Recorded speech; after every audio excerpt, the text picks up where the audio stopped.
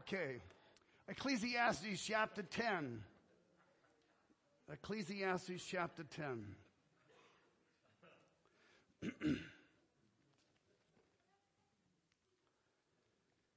Beginning at verse 1. As dead flies give perfume, a bad smell, so a little folly outweighs wisdom and honor. The heart of the wise inclines to the right, but the heart of the fool to the left. Even as fools walk along the road, they lack sense and show everyone how stupid they are.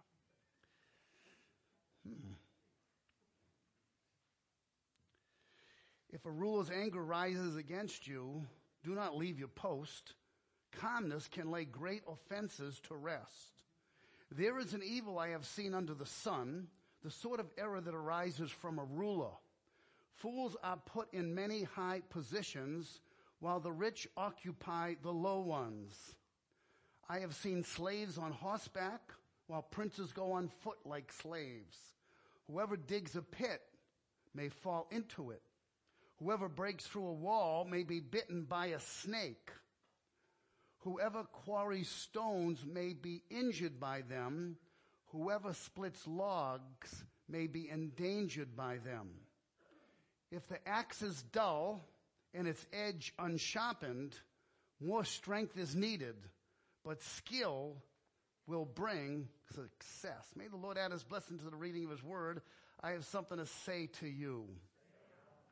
I joined Jean Friday at the nursing home to assist her in the outreach, where Doreen has had a wonderful work for many years. And thinking along the way as I'm going there, knowing that I'll probably be asked to speak, and when I got there, you look at all the people. There were about 14 people that were there, and they're all aged, ill, and really don't have a future on this earth, that's for sure, with the conditions that they're in. But you know, the amazing thing that we can do as God's people is we can bring hope to people. Hope. When there is no hope. The scripture says that we, through patience and comfort of the scriptures, might have hope. So the scriptures are endowed with inspiration of the Holy Spirit so that from them and through them we can have hope. So how do we counter depression? You know, our minds are our enemies oftentimes, and our hearts fall into the same pit as the mind does, and it's sometimes very difficult to get out of it. I want to encourage us all to dig into the Word, because the Word of God is inspired and intends to give us peace and comfort that we can't find. So even in death, like the Bible tells us, that even in death the righteous have a refuge. Even in death the righteous have a refuge. So that's why we can say, oh, death, where is your sting? Oh, grave, where is your victory? And that's something that we could kind of plaster over the book of Ecclesiastes, that there is a victory over the defeat of death, that we can have that confidence and hope. So when we lose a loved one, and some of you have, and I hope that they were believers and know the Lord, and if so, we can take the words of the Thessalonians when Paul writes to them and says this to them, that we do not sorrow as others who what? Have no hope. Others who have no hope. As God's people, we have hope. So that's something that we can always be confident and live with that enthusiasm and encouragement. The name of this sermon I gave it was Solomonic Wisdom. The wisdom of Solomon. More reflections of his. Now, again, it's an assumption that Solomon is the author of the book, but whether he is or isn't, it is definitely a book of a Solomon-like figure who has wisdom. Remember, Solomon himself was the offspring of David and Bathsheba. Those were his parents. What would you say Solomon was best known for?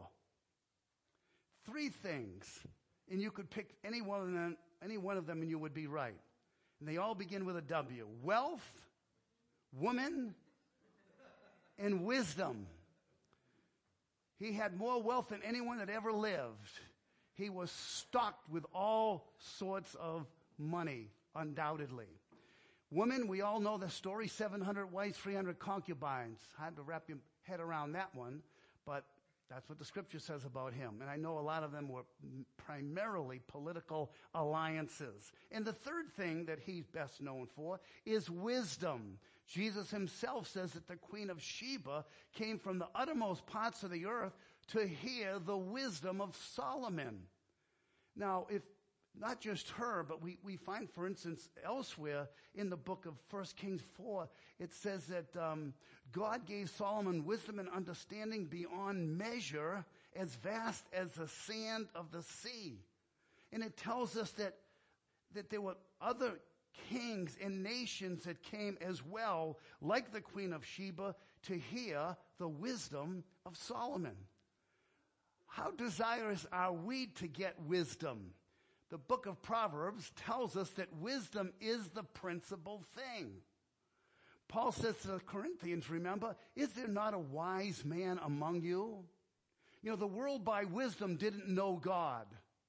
As great as the Greek philosophers were, in the boasts that the Greeks could make in their Socrates and their Ciceros, in their Platos and Aristotles, the world, they, the philosophers, and all under them, by their wisdom did not know God. But we, it says in 1 Corinthians 1:30, of him are you in Christ Jesus, who of God is made unto us wisdom and righteousness and sanctification and so on. So God made Christ to us, who to them is foolishness, someone that they could not apprehend or comprehend, I should say, but we, by God's mercy, are able to comprehend Jesus, have him as our wisdom.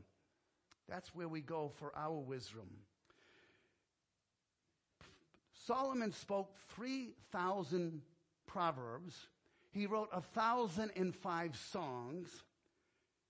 He spoke about plant life, animals, reptiles. His wisdom exceeded all the wisdom of the wise men on the earth. 1 Kings 4:34 says, from all nations came to hear the wisdom of Solomon, even all kings of the earth. When Solomon was asked in a dream from God, what do you want? What God compliments him for that he didn't ask for, he didn't ask for long life, he didn't ask for riches, but God gave him wisdom because he said, Lord, give me understanding that I might know how to go in and out among God's people.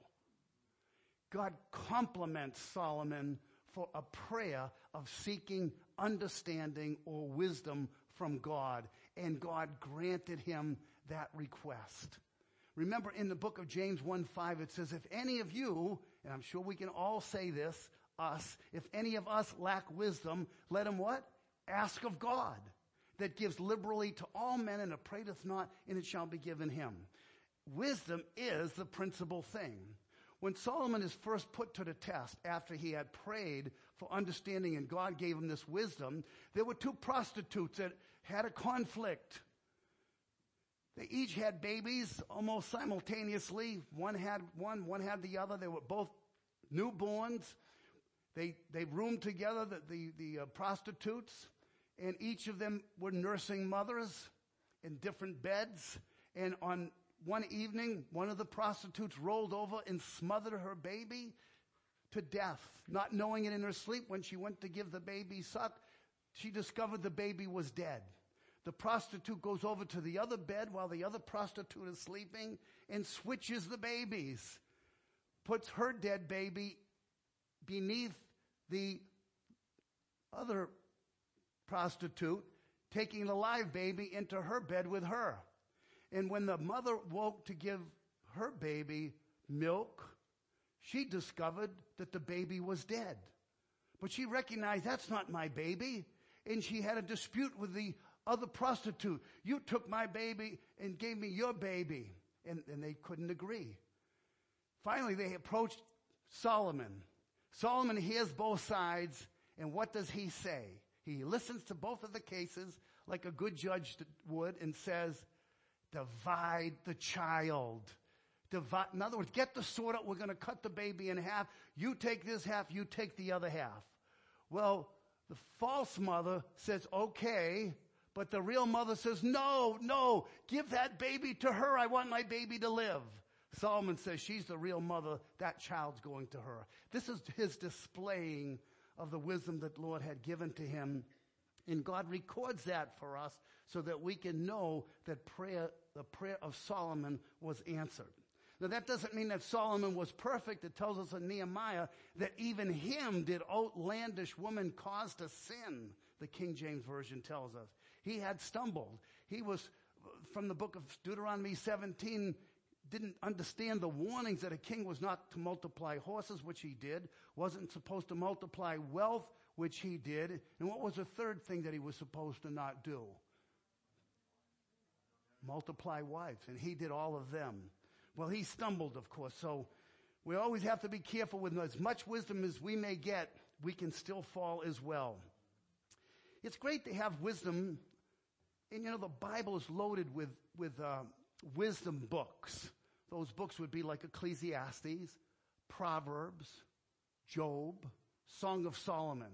That makes up a goodly part of the scriptures.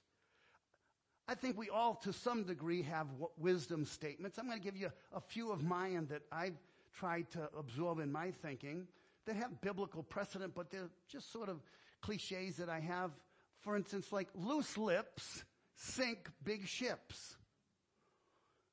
Or a person communicates more by his spirit than he does by his words. Think twice before you speak once. This is one that I grew up with. This was common to be done, called names. Sticks and stones will break my bones, but names will never hurt me, right? So true. My grandmother used to tell me, she'd stick her tongue out. She says, see, the tongue has no bones, but with it you can hurt people.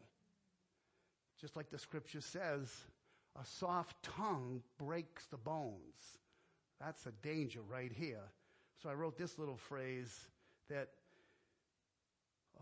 though we are not able to tame our tongue, we can at least tie it. How about don't wrestle with the pig? Because you will both get dirty, but only the pig will enjoy it. So watch who you wrestle with or dispute or argue with. Silence is golden, isn't it, sometimes? How about this one? It takes a lifetime to build a relationship, but only a moment to ruin one. It takes a lifetime to build a relationship, but only a moment to ruin one. Wisdom is the principal thing. There's a number of verses lots of verses, and here's some of the ones that I've enjoyed myself in the book of Ecclesiastes that I think point to the truth that the book of Ecclesiastes is loaded with proverbial statements of Solomon-like wisdom. Better is a handful with quietness than two hands full of toil and striving after the wind.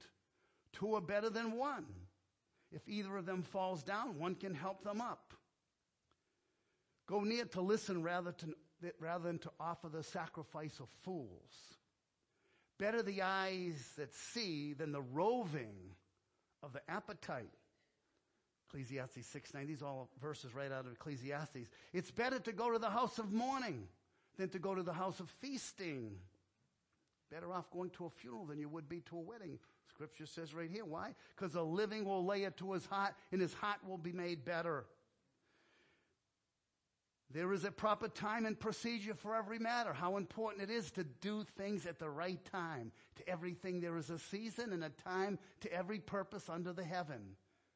Oftentimes we want to retaliate. We want a quick word back, or we want to ball somebody out, or we want to approach somebody. It may not be the right time. The wise heart will know the proper time and procedure, for there is a proper time and procedure for every matter. 8:12. It will go better with those who fear God, who are reverent before him. Let's be Solomon-like. Let's ask for wisdom, and let's apply that wisdom to our everyday circumstances. Now, our text here, Ecclesiastes 10, it's pretty straightforward. obviously. But we could, I think, make a few comments that could be helpful. Dead flies give perfume a bad smell. Now, I don't know what kind of flies they had back then, but it may be referring to a special species of fly that would have been something that would have contaminated the perfume. Perfume, of course, is to give off a beautiful odor, a sweet smell. But a fly can ruin that and make it a bad smell. Now, what does Solomon here say? So a little folly outweighs wisdom and honor. How quickly we can ruin our reputation that may otherwise have been prudent and respectable, but something that we could do or say could throw that whole image off by how we would act or how we would say, or what we would say. I think it's important, therefore, that we kind of take close look at ourselves and be careful about a coarse joke, like the book of Ephesians chapter 5 says. I'm jokey. I like to joke. Laughter is a medicine. I think it's a healthy thing.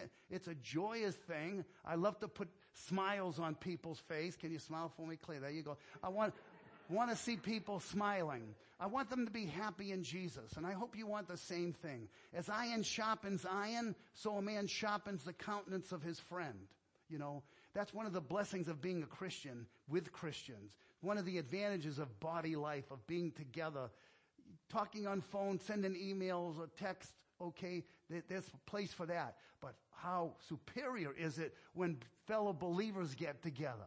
Because a man communicates more by his spirit than by his words.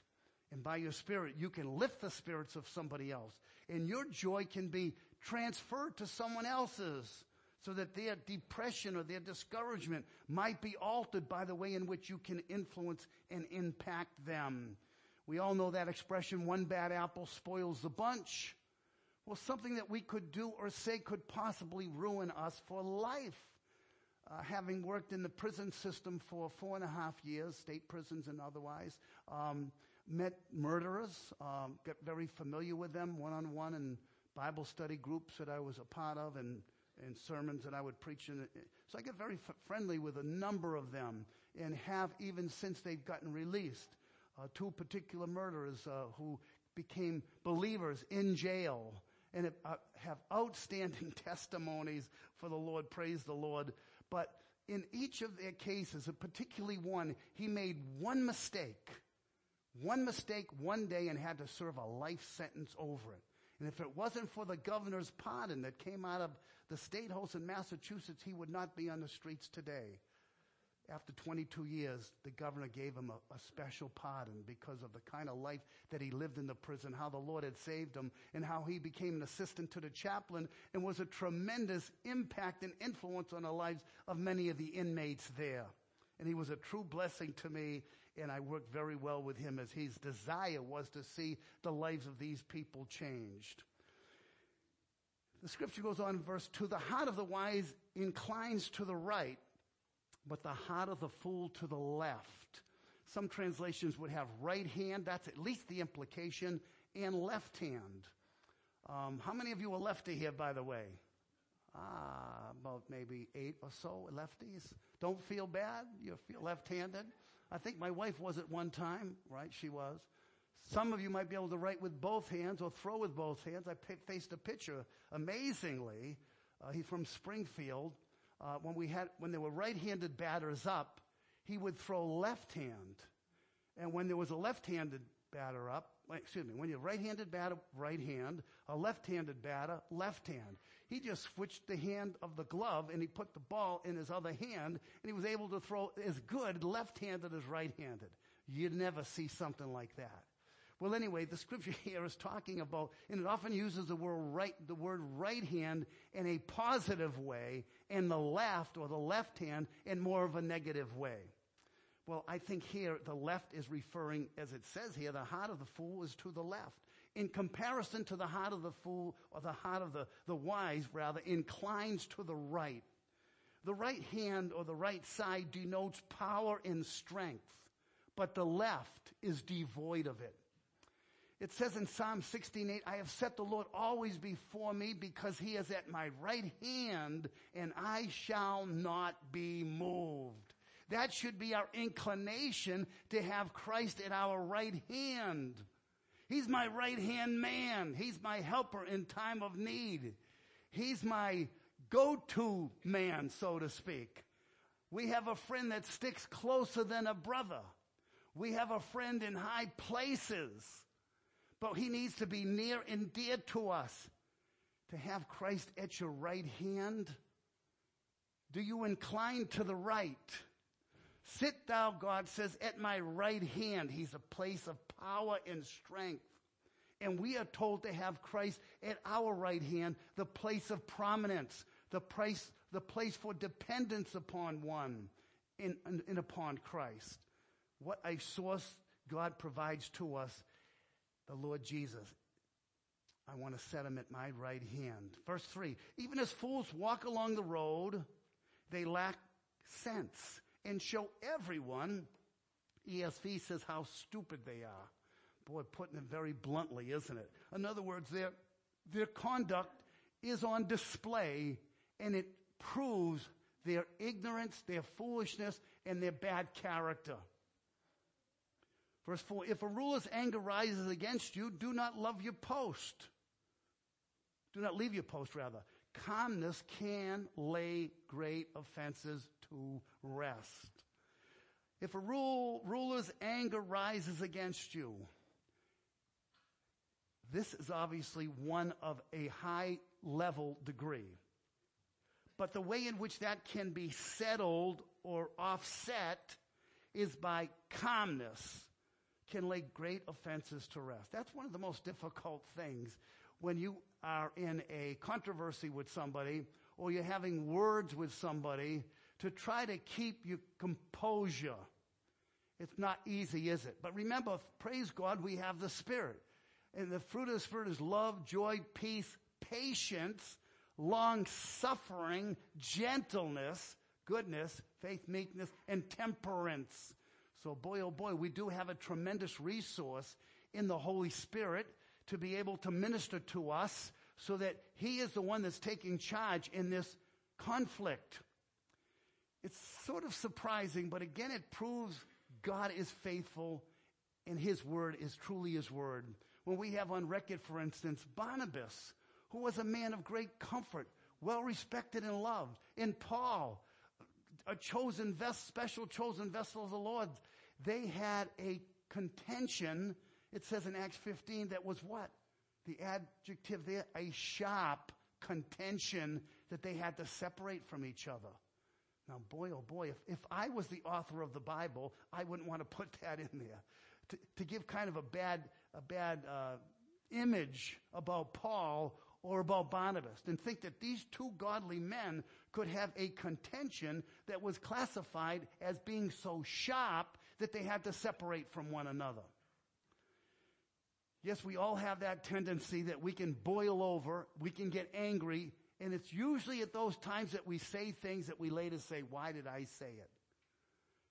That's why I think sometimes when we can't tame the tongue, we should at least try to tie the tongue, because it is an unruly evil and it can set on the whole forest of fire just by that little kindling of our tongue. How we have to be careful. Calmness can lay great offenses to rest. A soft answer turns away wrath. Again, these are the wisdom statements of Solomon.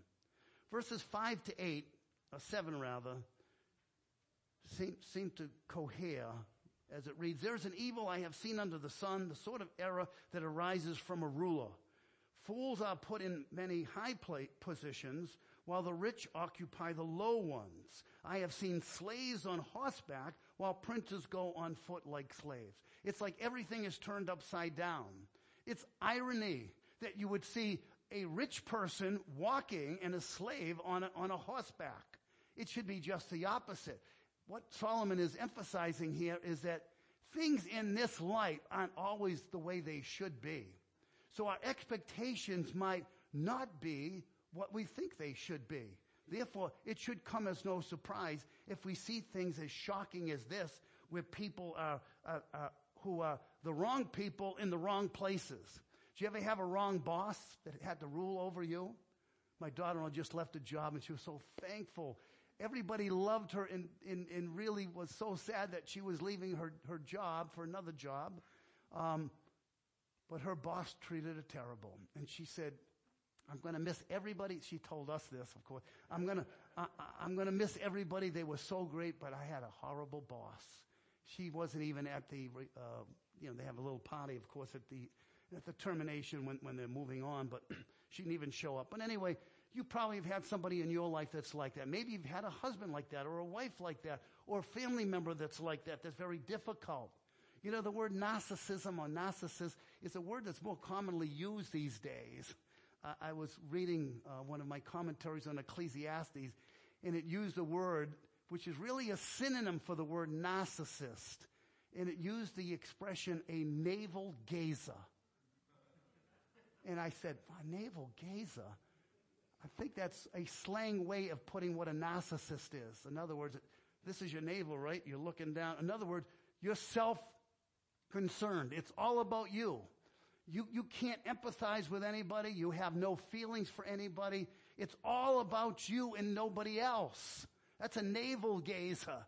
That's a narcissist. That is the exact opposite of what a Christian should be. You're not your own. Paul says, I'm the least of the apostles. He says, I'm the least of the saints. And he said, I am nothing in the book of Ephesians chapter 3. Look at that. Look at that self-evaluation. That's an antonym to a narcissist attitude. Least of the apostle, least of the saints, and I'm nothing. Who is Paul? Who is Apollos? But servants through whom you believed. We watered, we planted, but God gave the increase. We should be just the opposite of a narcissist. We should be ones that are giving, that are loving, that are caring, that are concerned for you and others and not yourself. Jesus says those that are first are going to be last. We are the last. Let's put others ahead of ourselves. Look not every man on his own things, but on the things of another, right, sister, in the book of Philippians 2:3? That's living out the Christian life when you can think of others more highly than yourself. Paul says to the Corinthians, I will very gladly spend and be spent for you, though the more I love you, the less I be loved. You would think, well, Paul, if you don't love me, I'm not going to love you. That didn't stop Paul's love for them. Even though you love me less, I'm going to love you more. Even though you evil and treat me, I'm still going to bless you. That's having Christ at our right hand, that we can have these kinds of responses. Whoever digs a pit may fall into it. Whoever breaks through a wall may be bitten by a snake. Whatever quarries stones may be injured by them. Whoever quarries stones may be injured by them. Whoever splits logs may be endangered by them. Again, this is the Solomonic wisdom where, hey, you don't know what could happen. You could have an accident. A sister had an accident the other day. A car came around the bend and just cut her right off and hit her smack right in the left side of the car. You never know.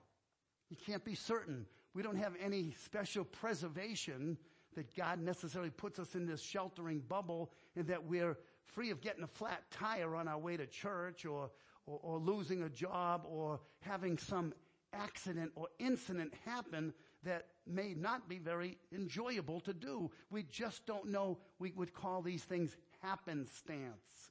Now, of course, because God is sovereign and He's over all things, we have to recognize that this is how God orders the universe, even over His people. As it says in 1 Corinthians 10:13, God is faithful, who will not allow you to be tested above that you are able, but will with the trial make a way for you to escape, that you may be able to bear it. So he begins that by saying there is no trial taken you that is not common to man. What is he saying? Don't think because you're a Christian that you're exempt from trials and tribulations.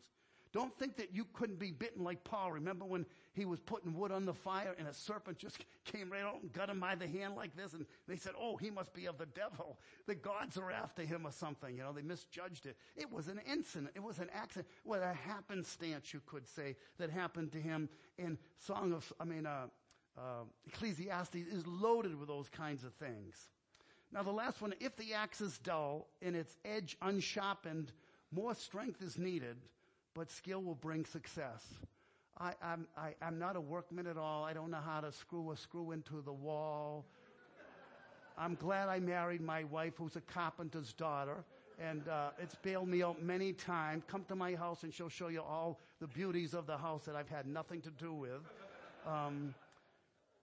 But I have had an axe in my hand. I used to be a Boy Scout, believe it or not. And I remember several different times having an axe and trying to chop a tree or whatever down with an axe, and a dull axe. And you want to obviously put more and more strength into the force of the delivery of that axe against a tree. The duller it is, the harder you've got to swing. But if you've got a sharp axe, if the blade is sharp, it's going to do its work because it's cut that way. It makes me think of how when we raise our voices, in a sense, you know, or when people use vulgar language, the F-bomb, for instance. People that frequently use the F-bomb when they're mad, it's because they don't have the vocabulary or intelligence to use right words to get the force of what they're trying to say across. I've had to actually talk to I think he's a new believer who uses the F word because he used it all in his past, and he's trying to put emphasis on it. It's kind of bizarre that you'd have to kind of correct that, but he never really thought about it because he's a new believer and it's all new to him. But it's strange. But anyway, our volume, like it says in the book of James, it says, the wrath of man doesn't work the righteousness of God. It doesn't. The louder you yell at somebody, believe it or not, you're turning the individual's ears off. You've shut them down. That's not the way that we should talk to one another and I'm not saying that some people have sometimes I'm accused of having a loud voice because I get lousy hearing, and I speak louder than most people do, I suppose.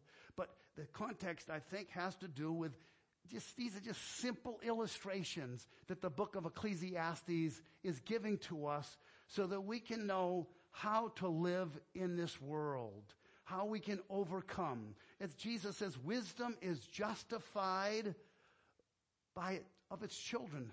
I wonder, what does that mean? Remember that verse? Wisdom is justified of her children.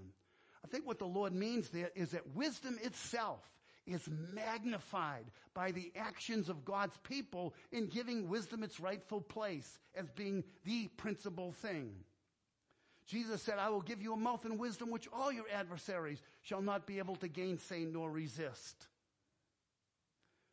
Colossians 4 says, walk in wisdom towards them that are without, redeeming the time. Hopefully, we all can absorb Solomonic wisdom in our life. And we have a greater than Solomon that's here, and that's our Lord Jesus Christ. Ecclesiastes, someone has written this about the book, is a meditation of what it means for our lives to be like a whisper spoken in the wind. Here 1 minute and carried away forever the next. Yes, life can go by like that. Those of you that maybe you're 50, 60, 70, 80s, you're saying, wow, where did life go? It's here today, gone tomorrow. Walk in wisdom toward them that are without. What? Redeeming the time. Meaning making up for lost time or living your life to the fullest. The fullest being what? Setting Christ at your right hand and having that wisdom that comes from above. Let's close in prayer. Heavenly Father, thank you for the wisdom that comes from above, that's pure, peaceable, gentle, easy to be entreated, full of mercy and good fruits, without partiality and without hypocrisy. Lord, we confess that we are oftentimes deficient. And as Paul could say to the Corinthians, is there not a wise man among you? Father, sometimes we feel as though we're in the line of those that are foolish, and that, Lord, we are not living out the wisdom that you have granted to us to have through Christ Jesus our Lord. So, Lord, we pray during this Christmas season, this coming week, and even the days to follow, Lord, that we would be ones that are classified as wise men and wise wisdom women in this world. Give us, O Lord, the peace and the understanding and a Solomon-like spirit, Lord, in the way in which we minister to others, that we would be unselfish, caring, loving, and that, Lord, we would have that special call and wisdom from above to guide us along life's journey. We pray these things in the worthy name of our Lord Jesus Christ. Amen.